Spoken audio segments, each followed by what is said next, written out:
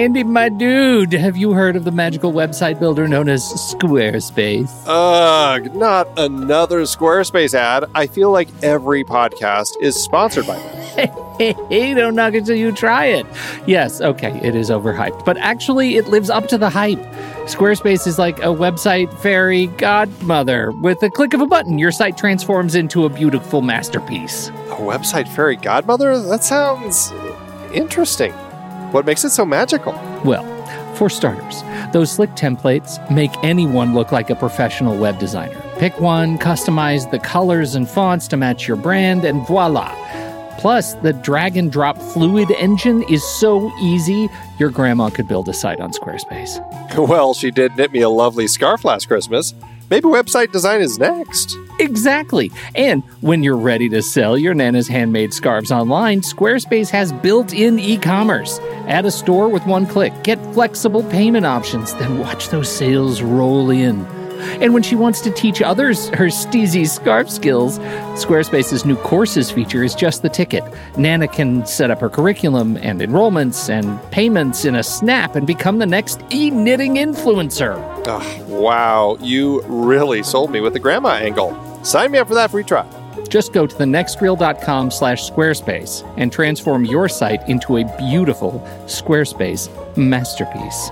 Well, thanks, Pete. Even though it's overhyped, Squarespace actually sounds perfect for Nana's site's needs. Appreciate the warning on the ads, though. I'll brace myself next time I listen to a podcast. Anytime. Let me know if you need any help getting that site up and running.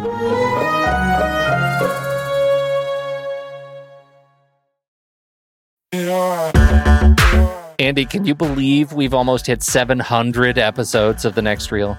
I know, it's crazy. And with all the other episodes in our family of podcasts, we are well over 1,200 episodes of movie conversation.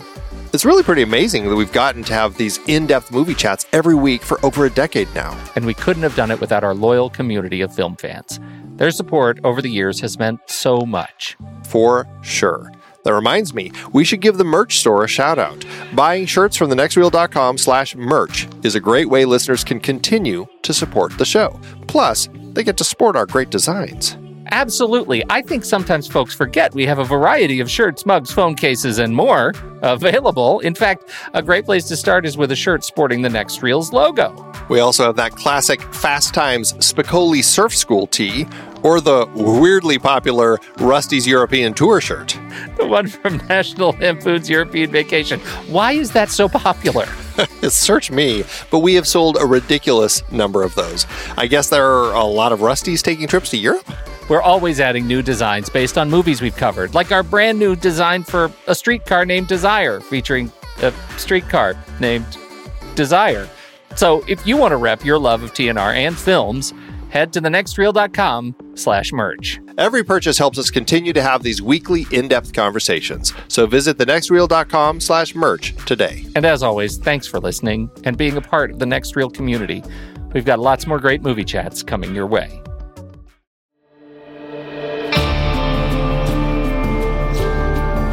We all love movies, but the world of entertainment has been shifting over the years, and now our options are broader than ever before. We may be waiting for movie theaters to reopen, but in the interim, we've got Netflix, HBO Max, Amazon Prime, Disney+, Hulu, Apple TV+, CBS All Access, Paramount+, and more to keep us busy.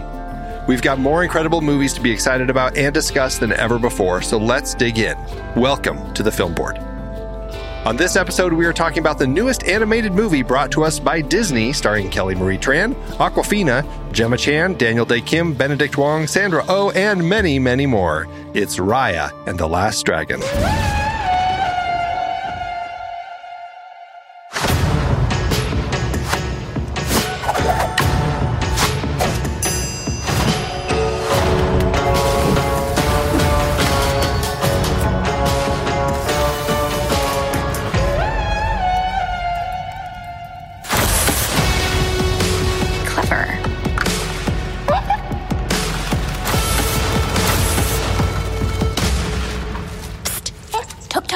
Focus. Give me some shell. I gotcha.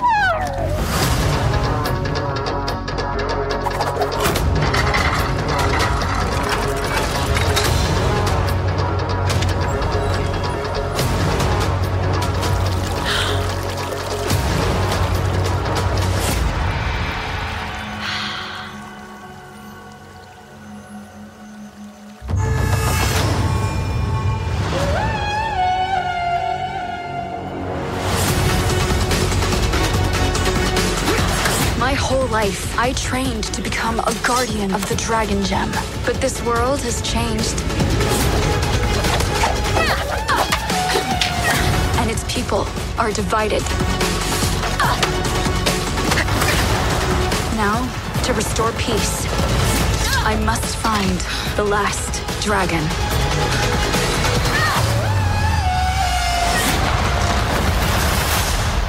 My name is Raya.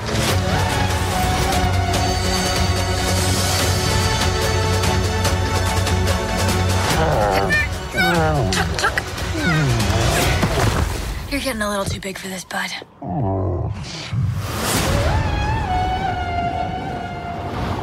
My name is Andy Nelson, host of The Next Reel, and today I'm chatting with two hosts from various Next Reel properties to get their thoughts on this movie so we can share them with all of you.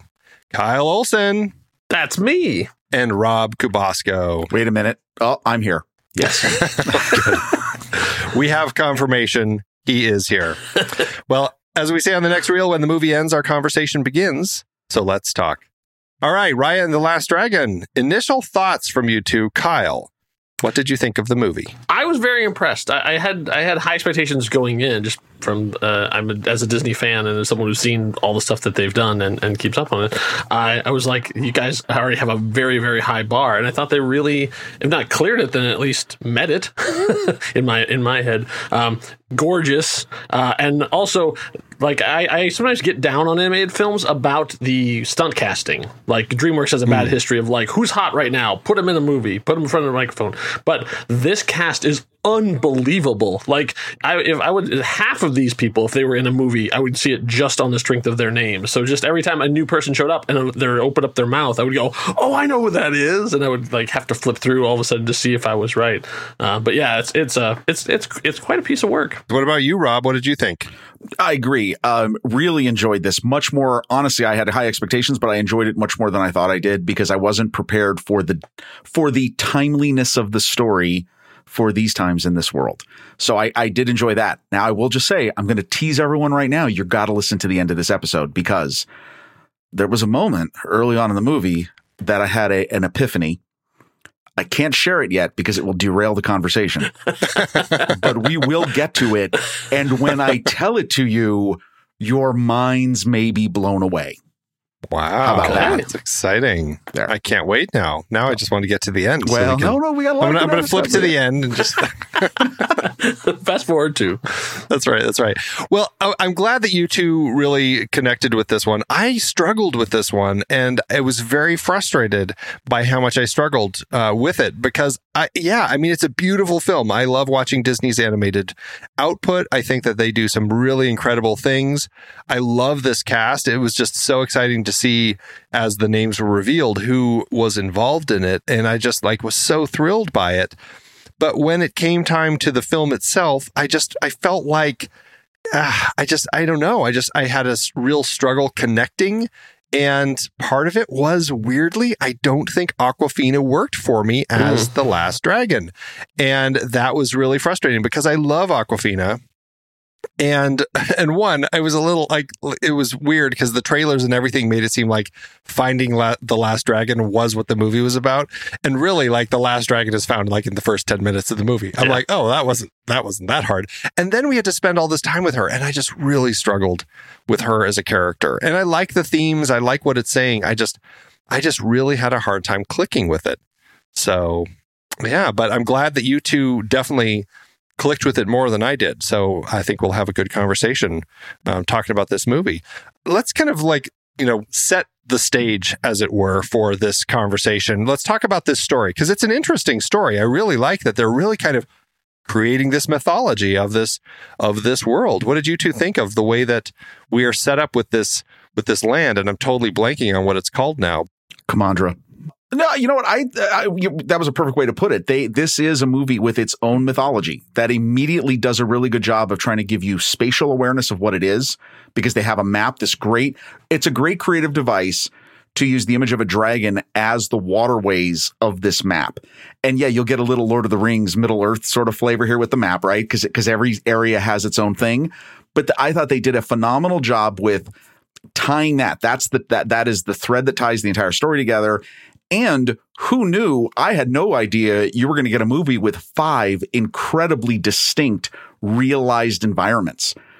They went all in on this, and just it is spectacular. I mean, listen, I can't say this enough about the animation. We'll get to, but we'll talk about that. But it's all part of that. I mean, that is part of what they did here, and I'll tell you, it really worked. I mean, it makes me think that if this does well, there's clearly, this isn't, the whole Earth is not just this one piece of land. There's more pieces of land. I'm sure they'll get to that, but. No, I think that is just a key thing. And if you're going to create your own mythology for a story like this, something that is completely new and different, inspired by Southeast Asian, the origins of our Earth, this, I think, probably was the best way to do it. The fantasy part of it was much heavier than I expected it to be, in terms of, like what Rob was saying, creating a whole new world. Like, this isn't history. This isn't a part of any mythology. This is something brand new they created inspired by that, which I think was a smart move for them, because Disney has taken a couple on the chin from, like, Frozen and Moana, from, like, the people, oh, there comes Disney stealing our culture again. Like, they come in and they just take our myths, they take our stories, and they make money off of it, usually from a bunch of white people. But this way they are inspired by that stuff, but not necessarily a specific story. They're not pulling a character from Southeastern mythology. They're inspired by that, the look of it, the characters of that, and then making their own thing. And I thought the world was very well developed. I mean, I did have the same problem with you as with Awkwafina, though. Like, interesting. I do love Awkwafina, but as I expected her to come in sort of like Robin Williams as the genie. Like, okay, she's talking modern, like she's going to be like our thing, and everybody else is sort of like, oh, I don't understand these strange things you're saying. And she came in, and it was sort of like, okay, I'm just waiting for her to do something hilarious, like say something funny, do something great, like, okay, oh, you're just a dragon. Okay. Yeah. I never really got that. I mean, she was great, but she was no better or worse than the rest of the ensemble. Now, the ensemble was really strong, and she had a really strong performance, but I never got that breakout thing of, like, like we had with there's different characters. Like, let's see, I'm trying to think of who else sort of like, well, like Olaf. Like, Olaf busted out. Like, all of a sudden everybody's talking about Olaf. Right. Or Baymax. Like, a character, like a supporting character sort of from thing, all of a sudden becomes huge, and suddenly it's Halloween costumes and it's everywhere. Like, she was great, but I don't really see that her performance is really going to create that much of a stir in the way that Josh Gad did. Right. It was weird for me because I felt like, and again, maybe just contextualizing the type of story, like this fantastical world that we were in. And maybe it was because in my head, that right away put me into more of a kind of a Hayao Miyazaki style of world, where we're creating this really interesting fantasy world. Yeah. And then it was off-putting for me when suddenly we had this kind of like, this modern talking dragon, and it just, it just seemed, honestly, as a dragon, I guess I felt like it, not to say it has to be like a male character or something, but I was expecting like a deeper toned voice out of a dragon, which I don't know. And maybe it's just because they're big. Do you think, now I actually agree with both of you, and I thought that the solution to that, I think they realized that, okay, here's a theory. That dragon is a majestic, flowing, serene creature. No, her voice is completely wrong for it. Yeah. And that's why she transforms. Because once she transforms, I mean, I was going to say this, not to get out of joint here, but because we're talking about this, that has got to be the greatest mapped face of an actor ever. Because my wife even said this. She goes, that's Awkwafina. Yes. When she's in her human form. Yeah. No, like, they got it all. Like, that's absolutely perfect. If it had just been that character, if she had just been this mythical humanoid creature with the crazy gray hair, I think everyone would say that's Awkwafina. Yeah, the dragon voice. I really wonder if they had a point where they had to say, we have to humanize her because the voice doesn't match. No, it seems so off-putting, and that made it a real struggle for me to kind of connect with that character, which is such a central character to the story. She's in the title. Yeah, right. It made it frustrating. And conversely, I loved Raya. I thought Kelly Marie Tran was great as the character of Raya. Like, I thought her voice and her character, I really bought into. There was a little bit of me. And again, this is me, I get into this thing where like, I want my fantasy worlds to be like fantasy worlds. And then when they say things like dragon nerds, I'm like, you're kind of pulling me out of that a little bit. And I know you're trying to make it, connect with the kids, but I also feel like you're being too clever or something, trying to make it too modern. I don't know. Is that something that you two felt too? I did. I was aware of it. Like, I mean, in the Dragon Nerd thing and a couple other times where they would use really modern idioms or something where I go, it's sort of like I would sort of get into something. And I can't remember what it was, but it's something in the final fight between the two girls. They did something like, we have issues or something like that, where I kind of went, it sort of like knocked me out for a second. I was like, that's I didn't expect that in this kind of situation. So yeah, I understand sort of what they were going for. But at the same time, it was a little, but not, but on the other side, I would kind of rather prefer that experiment than having them do Middle Earth speech, like the proto-Shakespearean sort of nonsense. I mean, the kind of the stuff they tried to do with like the first Thor movie, where they're like, it's very like the my brother who ought, that kind of like, I don't want that for them. So if they're going to go one way, it was an experiment. I think it worked fairly well. Yeah, I guess I just struggled with it. But, I mean, I get your point, and I know exactly why they did it. Right. Let's talk about setting up stories. Does it work for you? Are we past a point where movies need to start this way, where it's like midway through the story, and then we have narration kind of saying, oh, you know what? Let me tell you how I got to this point. And then we do this flashback and like set us up. There I am.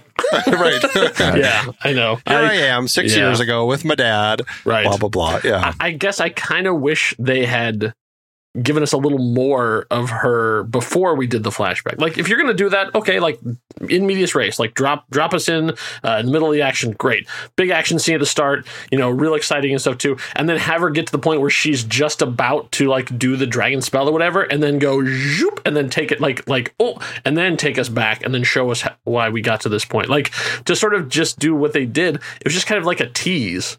Like, you already know she's going to survive. You already know where she's going to end up. And so it kind of takes away the dramatic tension of her and things like, how is her life going to fall apart? That's all you're sort of waiting for. I'm at a point right now when I see a film that does that, I ask myself, okay, did they need to do this? Or could they have just started back 6 years ago when Raya was with her dad, and we have that whole setup, and then we come to 6 years later where now Raya is pursuing the pieces of the Dragon Stone. Yeah. I mean, what did you think of all that, Rob? How's that work for you? No, you know what? I think there's only so much. Okay, again, this is a Disney animated movie, flat right up front.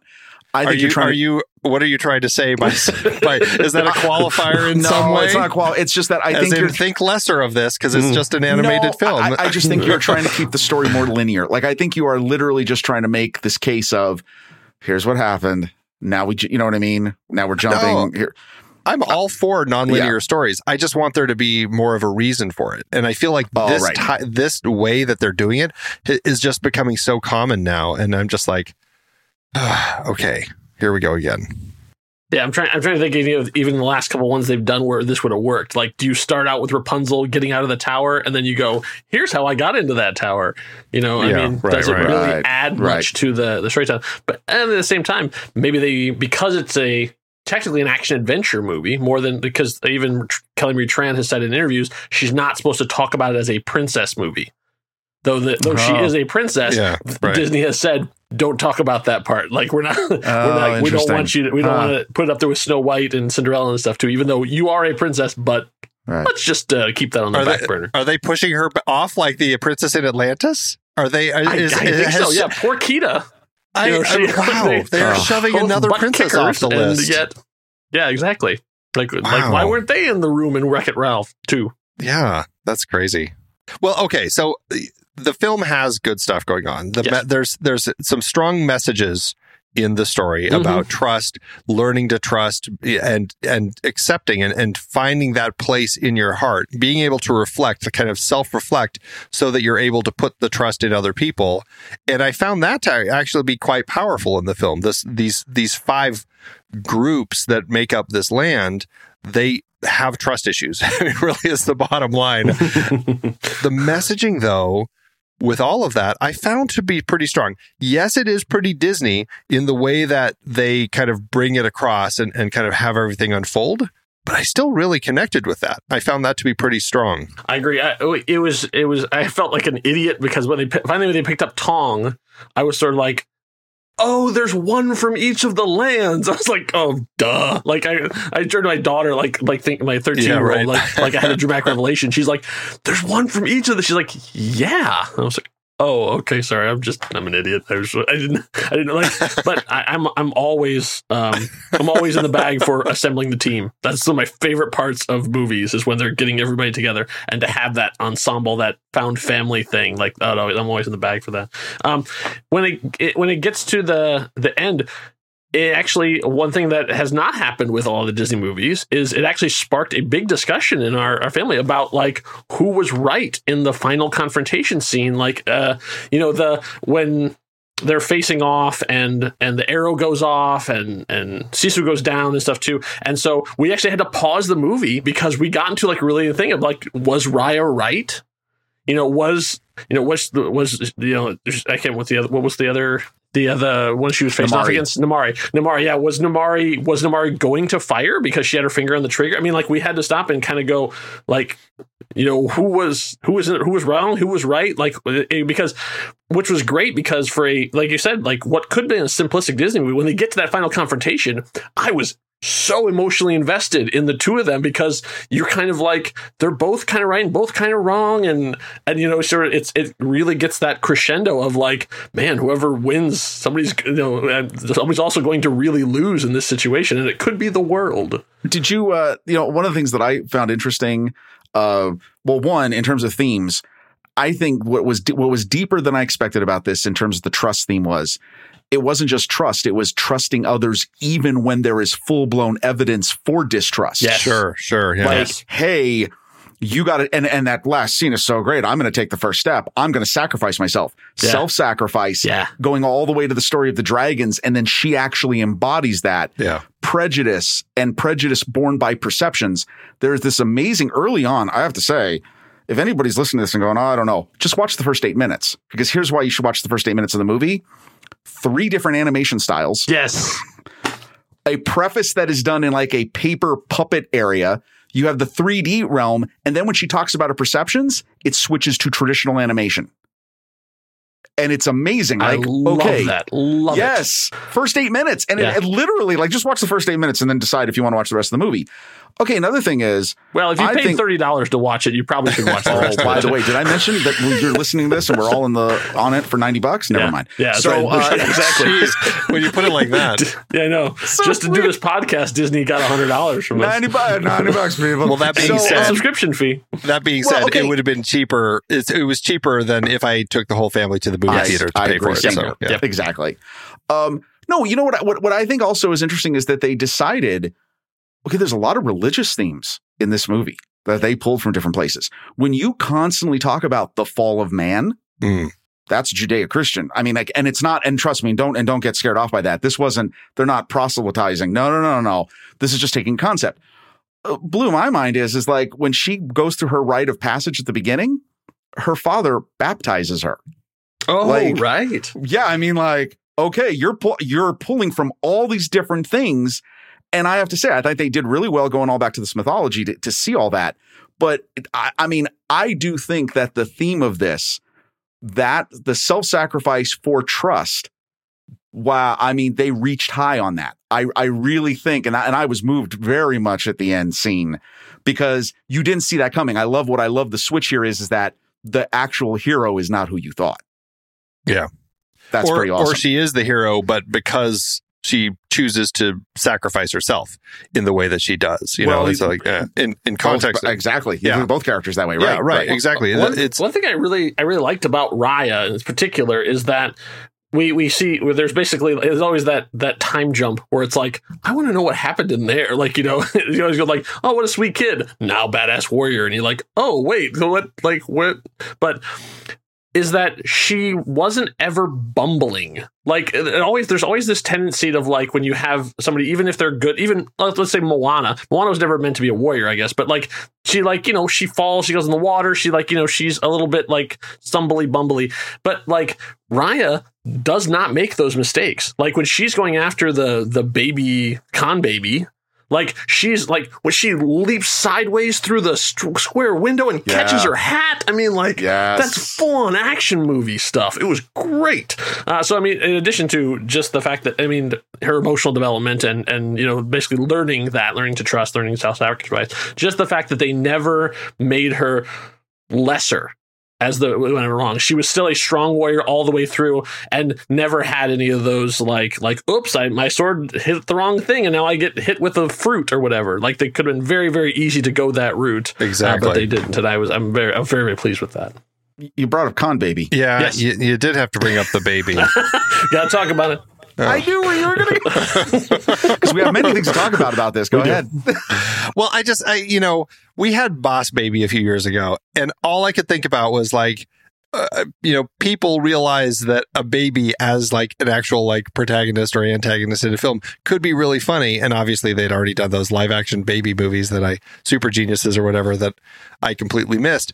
But I mean, it is really funny when you have this little baby that's doing these things. But in context of this story, I'm like, how does this work? Why are we all of a sudden having this like insanely qualified baby who is like little ninja baby working with three, I don't know, monkey type of things? Mm-hmm. I don't know. That also I really struggled a little with bit that. broke their rules too, because all the way through, the only thing that was being turned to stone were people until the last scene, and then the monkeys got turned to stone too. And I was like, wait, I didn't think animals were affected by this. Interesting. Although I'm like, did we ever see a time where an animal was with a human that got turned to stone and the animal didn't? Or did we just not ever see animals? I know. I was just going by like as they're looking as they're going down the river and they're like they're looking on the sides and stuff too.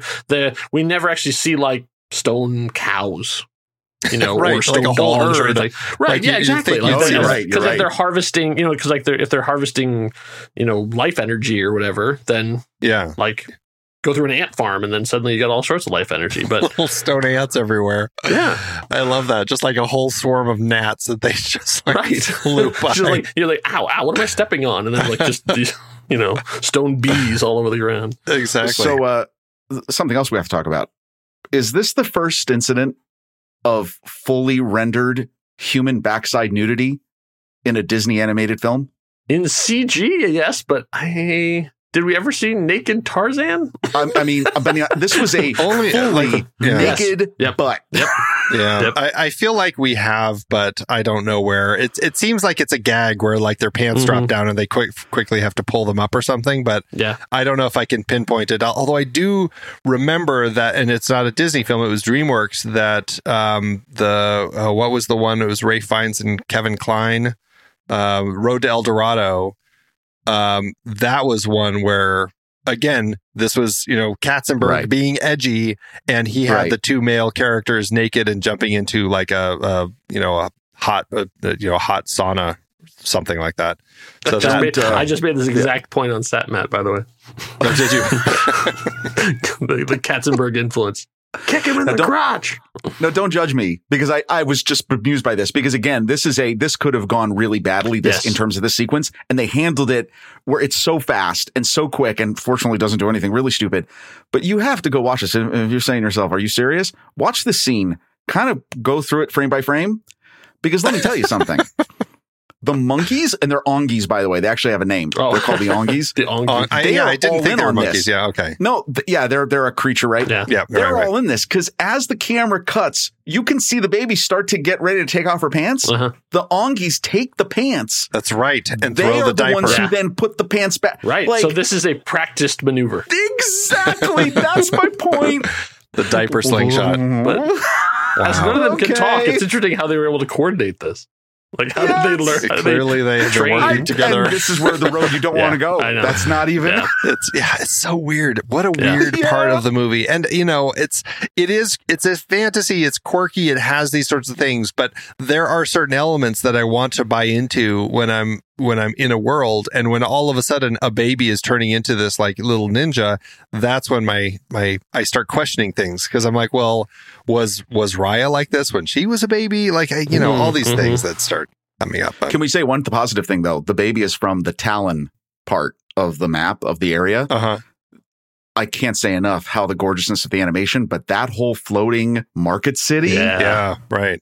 Whoa. And they even call attention to the fact, like, oh yeah, that's right, if they can't go on water, so we'll build our city on water. And it was like, fantastic. Yeah, that's really good. But you've got to experience the lighting and it's unlike anything I've seen them do. Like, they've gotten close, but no, this is a whole different level. So anyway, it really is. I mean, we may as well just talk about the animation at this point, because it's stunning. I mean, this film, whether it's the human hair or the skin or the dragon scales and the dragon, just like all of that sort of stuff. Running on the raindrops when it starts raining, and it was just really. And the water. There was a shot, and I can't remember what it was with the water. When it was just like, it might have been when the water started getting all sucked down into the ground after Sisu dies.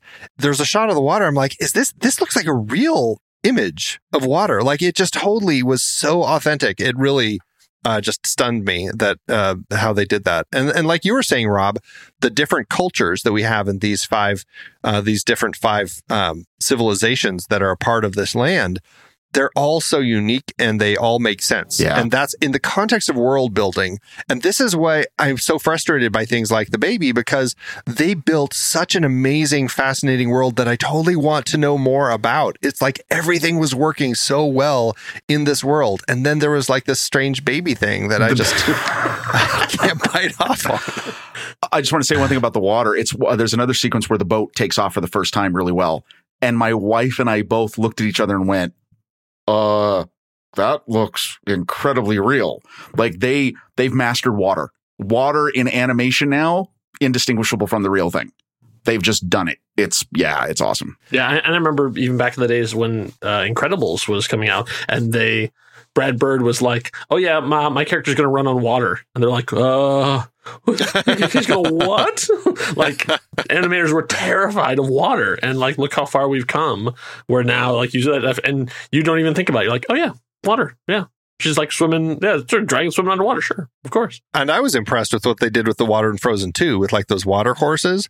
Like, that was just stunning. And then to see this, I'm like, wow, they really are just masters. And that's something I've always loved with Disney. And, we were off mic talking about kind of film technologies and the way that things are constantly evolving and improving, and just the way things are always getting better and allowing them to kind of do more because of the creative energies that these artists have and what they're trying to do with the tools in front of them. And this film, it's not, film per se, as far as like an actual film strip in camera or whatever it is these days, but it still is capturing images, digital images that are, it's just like what they have done now with capturing these images and building these images. It just blows my mind. There are so many things that take this up. Again, how can they keep going up notches? No, this movie does in a few areas. Yeah, goes up a notch. What you're talking about in the different areas, the completely different weather environments. Like you say, we talk about the city and stuff too. The desert, which is where we start out the thing, then they go up to Spine, and it's like the far winter thing, and then we have where they start out, I guess chronologically, Heart, which is sort of the very, very watery. Everything's overgrown and stone everywhere. But every time, and the nice thing about that is, even though they do the Winter Soldier inspired title cards, every time those pop up, I'm like, oh, that's from the Russos. Even though they didn't invent it. And that's funny because I was thinking that it was something like from Avatar or something, like going even farther back, because when they're going from the different lands in Avatar, I feel like it's the same sort of thing. Oh, okay. Well, another product owned by Disney. So I'm laughing because not the James Cameron one, the animated one. Oh, Avatar: Last Airbender. Yeah. Avatar. Okay. That one. You're getting close to my epiphany. Oh, interesting. Okay. Well, this is all a perfect woven thing. Okay.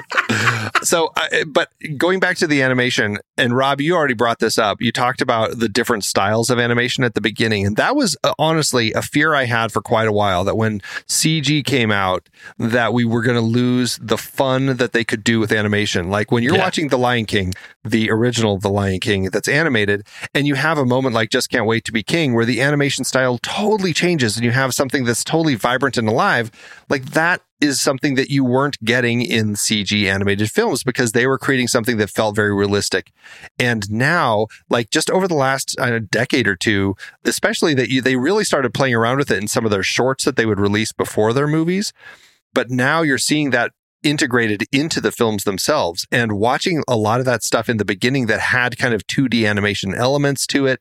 And then there was this thing when Boone was talking about taking the castle, and it kind of turned into like some other funky animation style. Yes. Like there was some really interesting play that they were allowing themselves throughout this. And that got me really excited about where animation is going.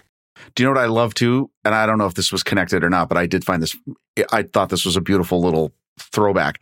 So we talked about that when they're doing the preface, the story of how this all came about. It's the puppet style paper animation. Yes. When they cut to the scene in Fang. Yes. And the mother, and you see them doing the puppetry. And I was like, well, that could have been from that. Like, I love that. I was glad that they put that in there as sort of a little wink, I think, to that style of animation too. Yeah, no, the plan of attack on the fortress where they go through their different ideas. Yeah, that was awesome. I wanted more of that. I was like, oh, keep going. I want to see everybody. Exactly. Right. I know we only had like 2, and then Sisu was just like, let's go give him a gift. And that was kind of the end of it, which was cute, but. Yeah. One of the things I like too, in sort of in opposition to this, is that while Disney can be big and bombastic and incredible visual stuff too, the subtleties they can still do in their storytelling still amazes me, that they can, when they have all these tools at their disposal and they do the quietest moment, and it really sings with me. And the 2 that come out to mind are when after she's caught the con baby and the not monkeys, ongies, and she's like, where are your parents? And one of the monkeys just quietly puts himself in the position of a statue. Yes. You go, oh, and you know everything. It's just like one little gesture and you get it. You're like, oh, right. Yeah. And then later on, when they meet Tong in Spine, and he's talking about like why is he the only one there? Like, oh, I lost the whole village. And then Raya looks over and sees the crib with the stuffed elephant in it, and you go, oh, he lost everyone. Like, you go, oh, and like suddenly you understand his whole character. Not a word, not anything, no flashback, just one shot, and you get it. And like, that's quality filmmaking. And that's, I think, definitely a benefit that Disney has in their type of, directing and their type of writing when they're doing these big stories, because you have so many creatives involved that can potentially come up with little moments like that can be integrated into it. Right. Yeah, that could have just been literally one of the story artists saying, wouldn't it be good if we did this? And they went, great. Yeah, exactly. Although that does beg the question, and this is something that I think it's an interesting question. I don't think I've really thought about this in terms of Disney's directors, because often it is a team. There's a number of different people that are helming these projects. Is there any that you feel have a director's stamp? Like, do you feel that when you watch an animated film coming out of Disney, that or DreamWorks or anything, I mean, Hayao Miyazaki obviously is the one that is very definitive with a stamp of style, but are there anything in what you've seen from Disney that really stand out as kind of a directorial stamp? Not really. Like that, their house style sort of takes over. Yeah. Because even when I looked up this one, I'm like, oh, he directed this, and there was the one director, Don Hall. No, not Don Hall. The Carlos Lopez Estrada is new. Like, he's new to animation, new to Disney. Like, he was the guy they brought in from the outside. But Don Hall was actually the veteran. And so I looked at his stuff and I'm like, oh, he directed the Winnie the Pooh movie from 2011, which is great. And he directed Big Hero 6. And so like I look at those 2 movies and this one and go, yeah, I don't see anything. Like, I don't see any what the like if you with Pixar, which is also a group assembly kind of thing. Sort of thing. You can right. tell the difference between a Pete Docter movie and a John Lasseter movie, and because there's a just different sort of rhythm and style to it. But Can you? with this. Oh, I think so. Okay. But I'm much more than you can here. If you told me the person directed this also directed Tangled, I'd have been like, sure, okay, great. Yeah, and I would have never had thought of it. I mean, I think it's so much about. I hate to say it, but the machine. Basically they just sort of plug people in, and they just have a captain steering the ship, but then the ship's going to keep going whether no matter what captain is at the helm. Well, it largely becomes about the Disney team, just kind of that engine that's behind it, just kind of pushing to make all this stuff happen. And you know what I mean?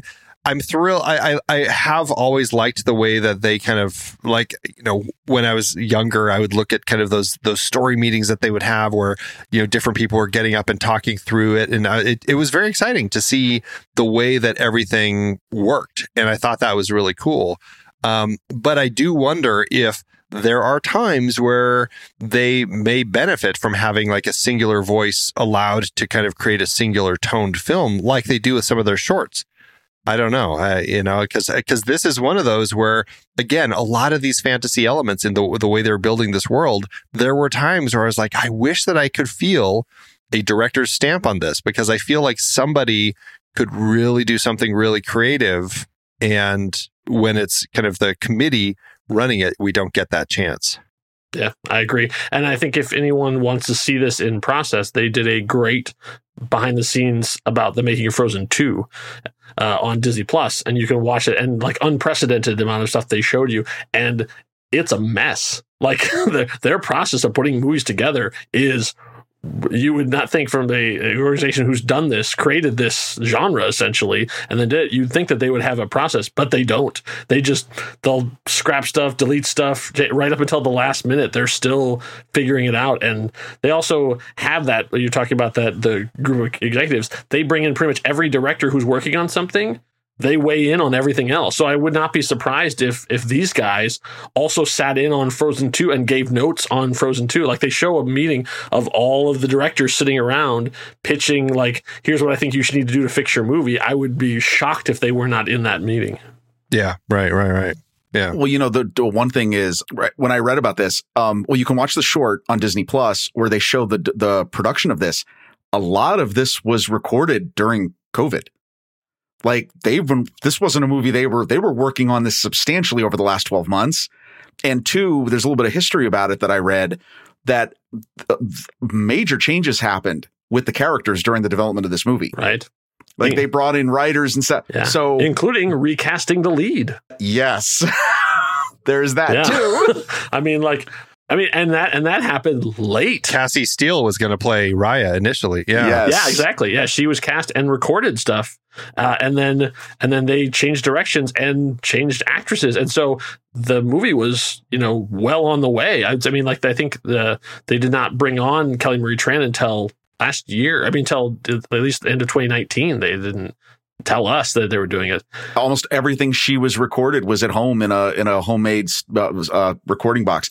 One thing about stamps of style, this is not necessarily director, but one of the things that really hit at me watching this, especially after watching Soul back in December and a few other movies, Disney really has cemented, even in their age of CG, their heads, the face of a human has absolute certain proportions in terms of bone structure and the location of the eyes, unlike any other Pixar. You can completely tell the difference between a modern animated CG humanoid figure in a Disney movie compared to Pixar, DreamWorks, or anybody else. Yes. And I can tell you, the teenagers hate it. At least right. The house style, basically that style, it drives my daughter crazy. They have that. She's like, why does the dragon look like Elsa? That's funny. She was so it drove Same her colors crazy and everything. Yeah. Because they have that sort of that house style of the big eyes, small nose. Yeah. Even no matter where the movie's at, what universe it's in, they still have that same house style look to them. And it's just for whatever reason that gets under her skin as we were watching, and she couldn't get past it. I can certainly see that bothering people. It is one of those things where no matter how stylized it is, it really starts feeling like it is of the same place.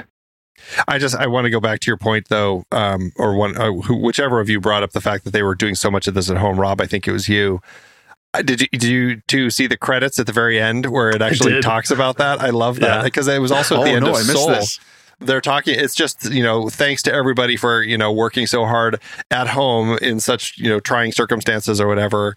And clearly, with such, poor, people who are running this who are just so bad at technology, and then it's just some Zoom joke about being on mute. Oh, that's fine. dude, you're still on mute. It actually says that. I'm like, is that the first movie we've seen actually have that? It was great. And, that is a benefit of animation, that they can do a lot of this type of work without necessarily going to sets and filming and that complexity. So to that end, even though animation is hard, it takes a lot of people, it takes a long time. I'd like to think that in the world of animation productions, that things are still cranking and things have really not had too much of a shutdown. Yeah, the behind the scenes of Soul actually showed how Pixar transitioned. Because they were in production, heavy production on Soul when the shutdown happened. And so they talked a lot about how their technology, how they had to pivot and get everybody at home. And it was really fascinating how they did it. Now, obviously, that's Walt Disney. This is Walt Disney Studios, and that's Pixar. Even though they're within the same family, they don't always communicate. Obviously, but it's interesting to see how they were able to adapt to a bizarre situation and still keep the creativity flowing. Yeah, absolutely. Well, are there any other actors that you two want to talk about? We talked about Kelly Marie Tran, Awkwafina. Anybody else that you want to call out? I read a list at the beginning. I think there's a really fantastic group of people involved here, a lot of which have been in Marvel movies, or either Marvel movies or other Disney properties like Star Wars. Yep. But anyone else that you two want to call out as for their voice performances? Francois Chow was one of the ones. He played Juan. As soon as he opened it up, I'm like, oh, he's from Lost.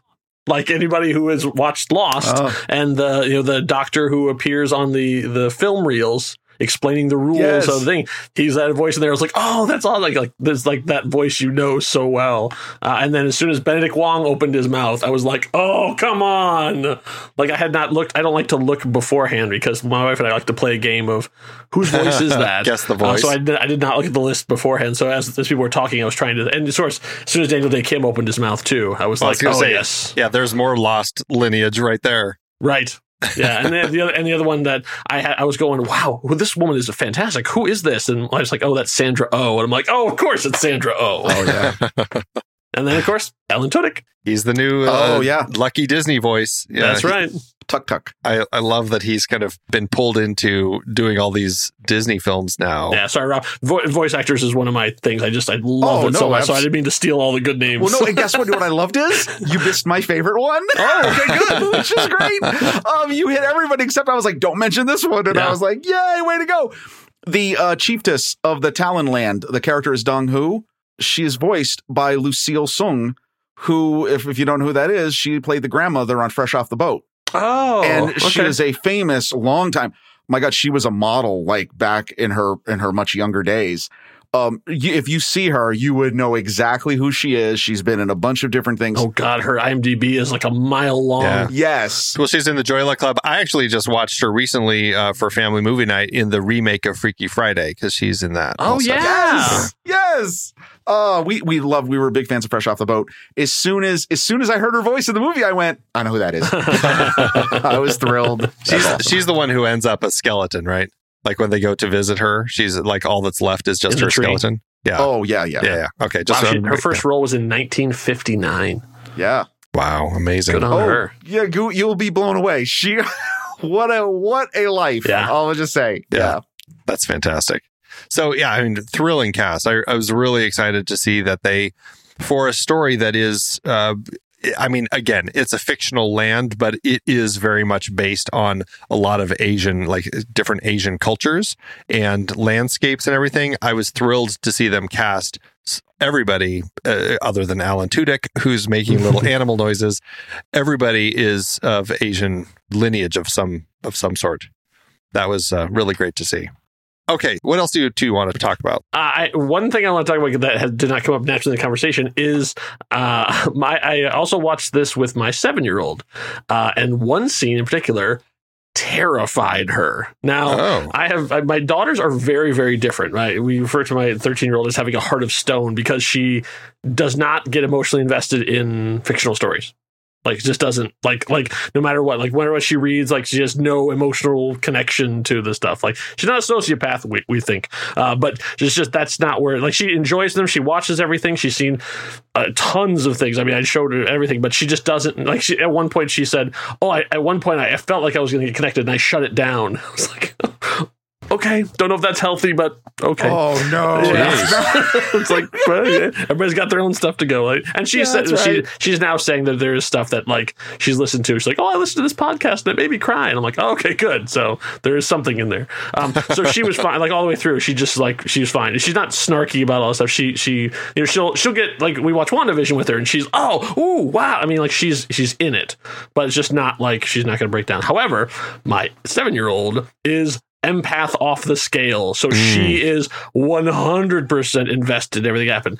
We got to the scene where the father takes an arrow to the knee, and then takes his daughter and throws her over, and she lost it. We had to pause the movie. She was bawling, like she was we're like, no, it's a Disney movie, it'll be fine. Like, he's not dead. They're coming. Like, the stone will come. I mean, but we had. I mean, it probably was like 5 minutes of just consoling her to calm her down, to be like, let's see what happens. Like, don't leave it in your head that he's stoned forever. Let's watch the rest of the movie and see that he comes back at the end. I'm like, please, Disney, please make him come back in the end. You don't know. You honestly don't know. We were full on lying. You're using that because Disney is notorious for killing off parents in their films. Right? I'm like, please don't do this. Please don't. Yeah, it's like Tarzan's parents. Don't Tarzan's parents, the Frozen parents. Yeah, there's so many different parents. Exactly. Bambi's mom. Never come back.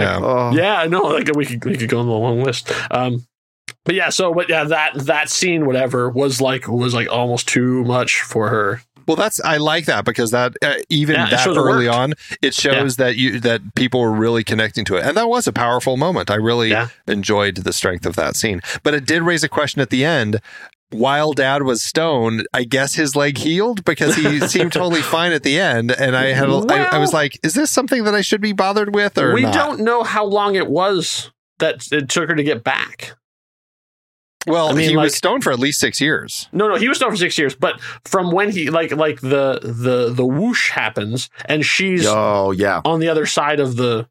I don't know. They seem to move around pretty quickly. No. Yeah, they move pretty quickly. Yeah, that's why I thought, like, my daughter made that point too. I'm like, well, we don't know how big this is. I mean, like, this whole world could be like the size of Manhattan. Like, we don't know like what the scale of it is. It could take a couple hours. It could take 2 months. Yeah, exactly. Like, I mean, if this whole island is like Cuba. Then okay. Yeah. The only though to make a point is to see the difference in environments. True, you would assume that it is pretty far away. But Rob, magic. Okay. Yeah. So I'm saying, like, if this is my no prize. So from when the whoosh happened and he came back to when she came back, it could have been a week or whatever. So he could have gotten stuff to it, and we don't see him like running. Like he was having trouble. He was having trouble picking up the broom, maybe. Maybe. Yeah, he doesn't like do a slow-mo run to her across the bridge or anything. No, so. Right. Yeah, they kind of keep that a little clean, but I don't know. I was a little. And then like How to Train Your Dragon, like comes back and he's missing a leg now. Right, exactly. Right, his leg has fallen off, or now he has an arrow permanently like embedded as part of his leg now. Right. And then what do you think as far as like Sisu getting all these different powers from the different pieces of the stones, which I thought was kind of interesting as far as like what it allowed Sisu to do. But when the stone was healed and all the dragons came back, could Sisu then do nothing except her water magic? Yeah, I mean, it was never really explored. All the dragons can do all of the things? I was a little unclear on that too, because when they come back, they're running on the raindrops. I'm like, I thought that was just the power of the one of them. Right. Exactly. Yeah, and none of them turned back to humans, so I couldn't really tell. Because theoretically, I was assuming, well, one of them is a shape changer. One of them could do, and so who knows? Who knows? One of those story points, I guess we'll wait for the sequel to answer. Raya on the second to last dragon. I think there will be. Second to last, very well be. I always have to call out film scores when it's amazing. James Newton Howard's music here. He also did the music for Avatar, which I brought up earlier, The Last Airbender, and that was a fantastic score, even if the film was terrible. I loved his music. He did just a brilliant job with it. But I think, again, he loves digging into these films where he is allowed to kind of create different kind of identities for different groups, and I think that he did a really fantastic job with this score. Agreed. Yeah. All right, Rob, I know you have a particular point you wanted to bring up. Do you want to bring that up now? Yeah, here, let's just do this. Okay, so here's what happened. Blow Let me explain. Our minds, Rob. Okay, now you've teased it, but I'm going to go all in on this. All right. There is a moment in the movie early on, and you've said this, the big title card, right? Mm-hmm. Now, I'm going to tell you something. I'm watching this with my wife. That happens, this sort of like really drawn back wide shot of a location, and the first one comes in. And I jolted and I went, whoa, because I only think of two movies when I see that. One, I think of Star Trek, the reboot from 2009, right? Where you had these locations and big name. Oh, okay. But the other movie I think of, and let me do it for you now. Kyle knows that I love alternative titles for movies. Mm-hmm. And if I was going to give you an alternative title for this movie, it would be Guardians of the Kamandra. This movie is Guardians of the Galaxy. Oh my God, it is. Wait, what am I talking about? A band of misfit characters assembled to procure a magical stone? You mean like the smart aleck kid with a ship? You mean like the extra large, overpowerful warrior who misses his lost family? You mean like the small, cunning creature and her whimsical and unexpected sidekicks? You mean the tortured protagonist who has trust and daddy issues? And her sister-like antagonist with the interesting haircut who she battles with swords at the end. Wow. Interesting. And hold on, the Druin is the Power Stone's vortex. The purple storm. Yeah. The final scene of this movie is the end of Guardians of the Galaxy. Yeah. They didn't even have a dance off. Oh my gosh. Well, I mean, and I say this, and let me just tell you something. Normally you'd think when you say something like this, you'd be like, oh, you're trashing the movie. No, I love the movie. Yeah. But it's Disney's Guardians of the Galaxy. All it needed was her dad to appear in the purple mist to I'm waiting. Do you know why I was waiting? I even said to Margie. Margie's like, shut up, stop talking. I thought you were going to find out that they were sisters. Oh, interesting. Yeah. Because I was like, well, that's where this is headed. This is why they had the affinity at the beginning. Mm-hmm. This is why the mother you don't see the father, and why the father, you don't see the mother. There's something along with the lore of this. I literally fully expected that. Interesting. Okay. Am I wrong? No, that's really good. Yeah. Like as soon as you said it, it was sort of like it just clicked in. Right? Yeah. And I'm going to know what I mean. Seriously, the whole movie, I'm like, oh my God, like this is kind of like, let's go to nowhere. Yeah. That's really funny. The collector, right? Like where what's happening here? There you are. So who is Sisu in the Well, now, okay. So Sisu is Sisu's the oddball character. I will tell you, do you know who I think Sisu is? Mantis? Meredith. In Guardians of the Galaxy, Star-Lord's mom's soundtrack is what binds the whole mystical journey together. That's Sisu in the movie. Interesting. Boom. Now, if any of you are saying, Rob, that's great, but you're a little crazy, let me now call your attention to a little article in the Hollywood Reporter titled The Resurrection of Kelly Marie Tran from March 3rd, 2021. Yeah. And I'm going to quote from director Don Hall, because this was in reference to them changing the character of Raya. This is a quote. By the way, he directed Big Hero 6, if we hadn't mentioned that previously, but go ahead. Yes. The quote is, as we were changing this character, quote, for a comp, we looked at Star-Lord from Guardians of the Galaxy in terms of having a little of that swagger. I don't remember exactly the moment when we threw out Kelly Marie's name, but we all lit up just knowing that she's got comedic gifts, lightness and buoyancy, and also badassery. Wow. Yeah. There it is. Really? It's Guardians of the Galaxy. So funny. Yeah. There we go. We have not really said much about Kelly Marie Tran, but I am a huge Kelly Marie Tran fan. Yeah. And I think that, fandom owes her a lot for how crappy they treated her after Last Jedi. So I'm happy that she's back. I'm happy that it's a success. And I want her to stay off of social media because social media is terrible.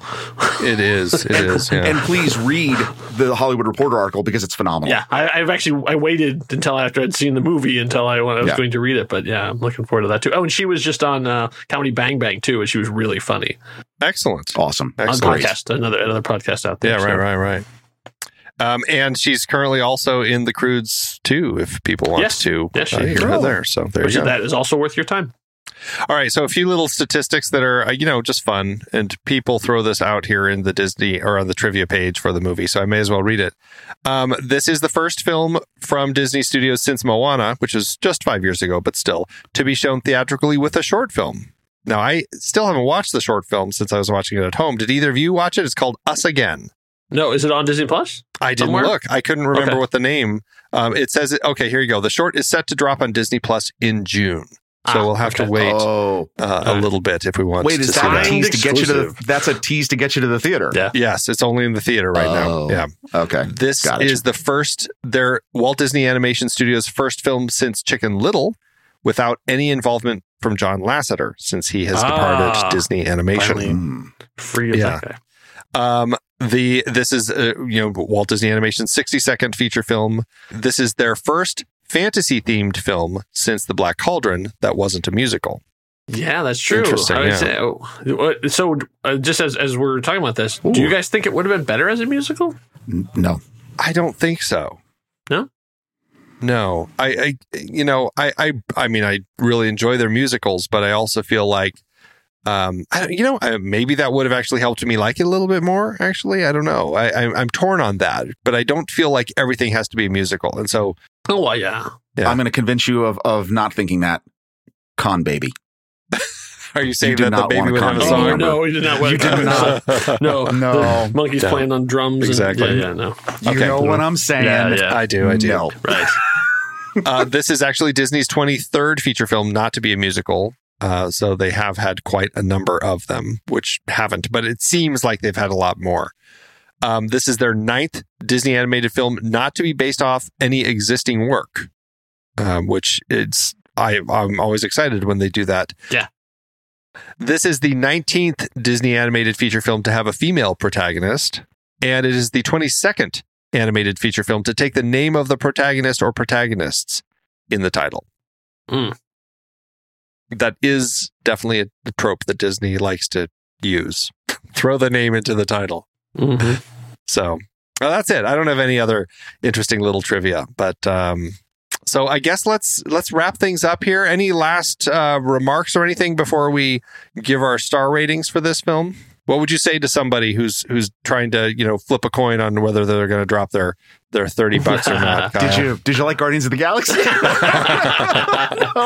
And please don't mistake that because I don't want, because if you hated Guardians of the Galaxy, no, you may actually love this. This is not that. No, look, if in my opinion, this is a beautiful movie. Yes. A beautiful movie with a strong message. And the message, I think, not that I'm saying if you like your movies with messages, but it's a lot of times where we reach for the stars on a message, right? And we just think, this very ambiguous way of, being that person that it aspires to be.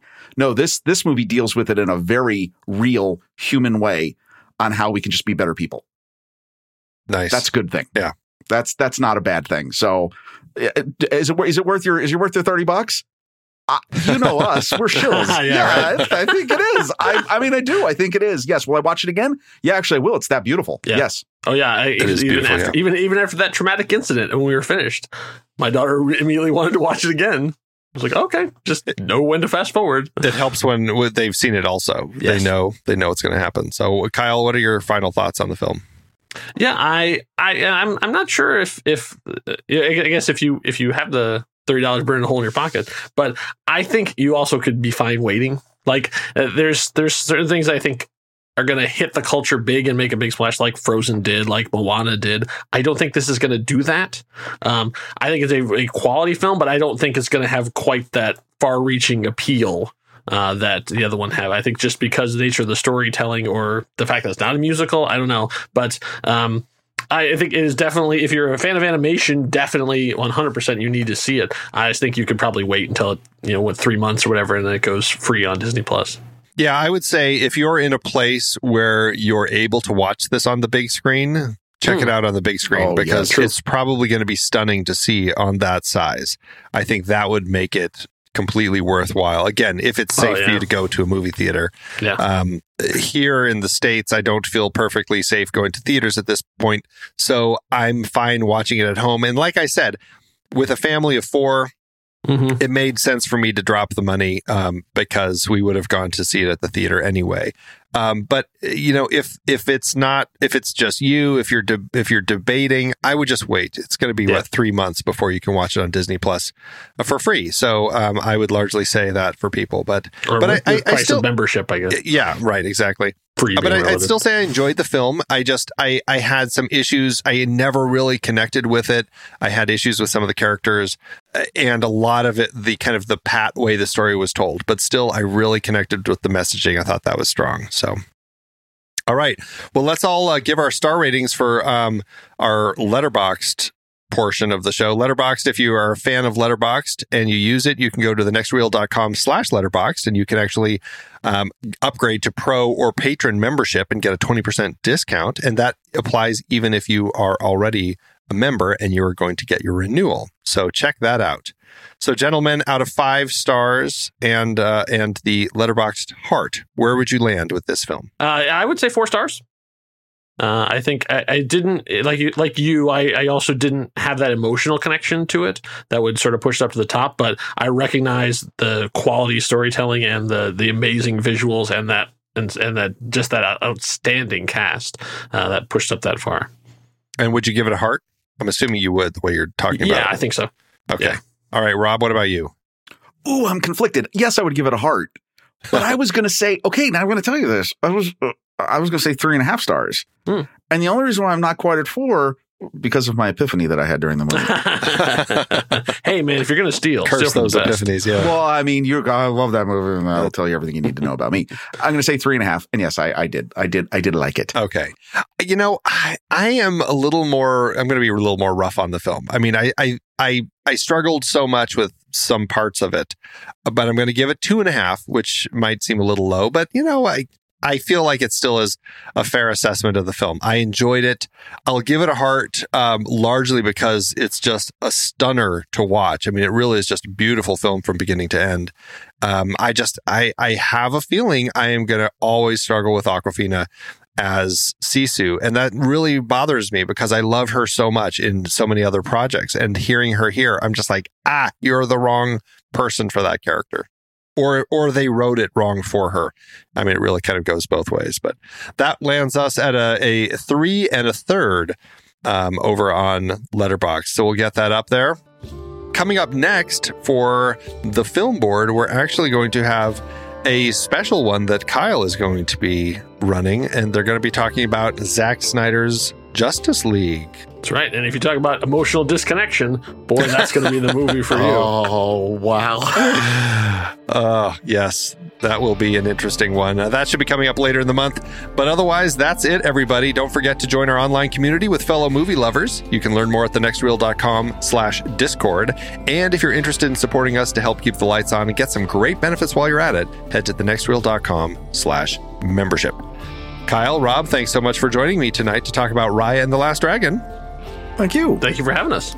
It's been fun. Well, here at The Next Reel, when the movie ends, our conversation begins. Enough said.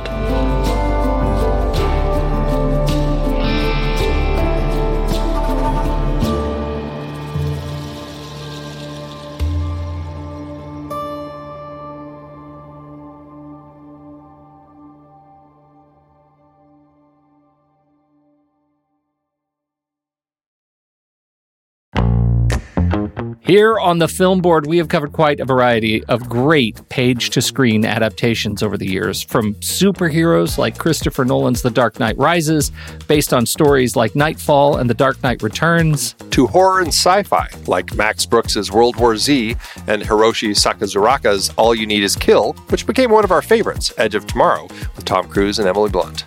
And who could forget Andy Weir's stranded astronaut adventure, The Martian, or Dave Eggers' tech thriller, The Circle. Supposedly so much better than the movie. We've also explored Stephen King epics like The Dark Tower and It, biopics like Damien Chazelle's First Man, and sweeping sagas like Denis Villeneuve's take on Frank Herbert's Dune. And don't forget Martin Scorsese's Killers of the Flower Moon, based on David Grann's nonfiction book about the 1920s murders of the Osage Nation. I just finished the book, and it's fantastic. It's always fascinating to look at the source material, and we often do as the book lovers we are. For those of you out there who love to do the same, head to thenextreel.com/originals to find all of our past episodes and dive deeper into these adapted stories. And it's not just stories. We've included things like the video games Uncharted and Detective Pikachu. That's right. thenextreel.com/originals is your one-stop shop for in-depth looks at the sources for cinematic adaptations that we have discussed. Every purchase you make supports the Film Board and the Next Reel's family of shows. So what are you waiting for? Head to thenextreel.com/originals and get your next read today.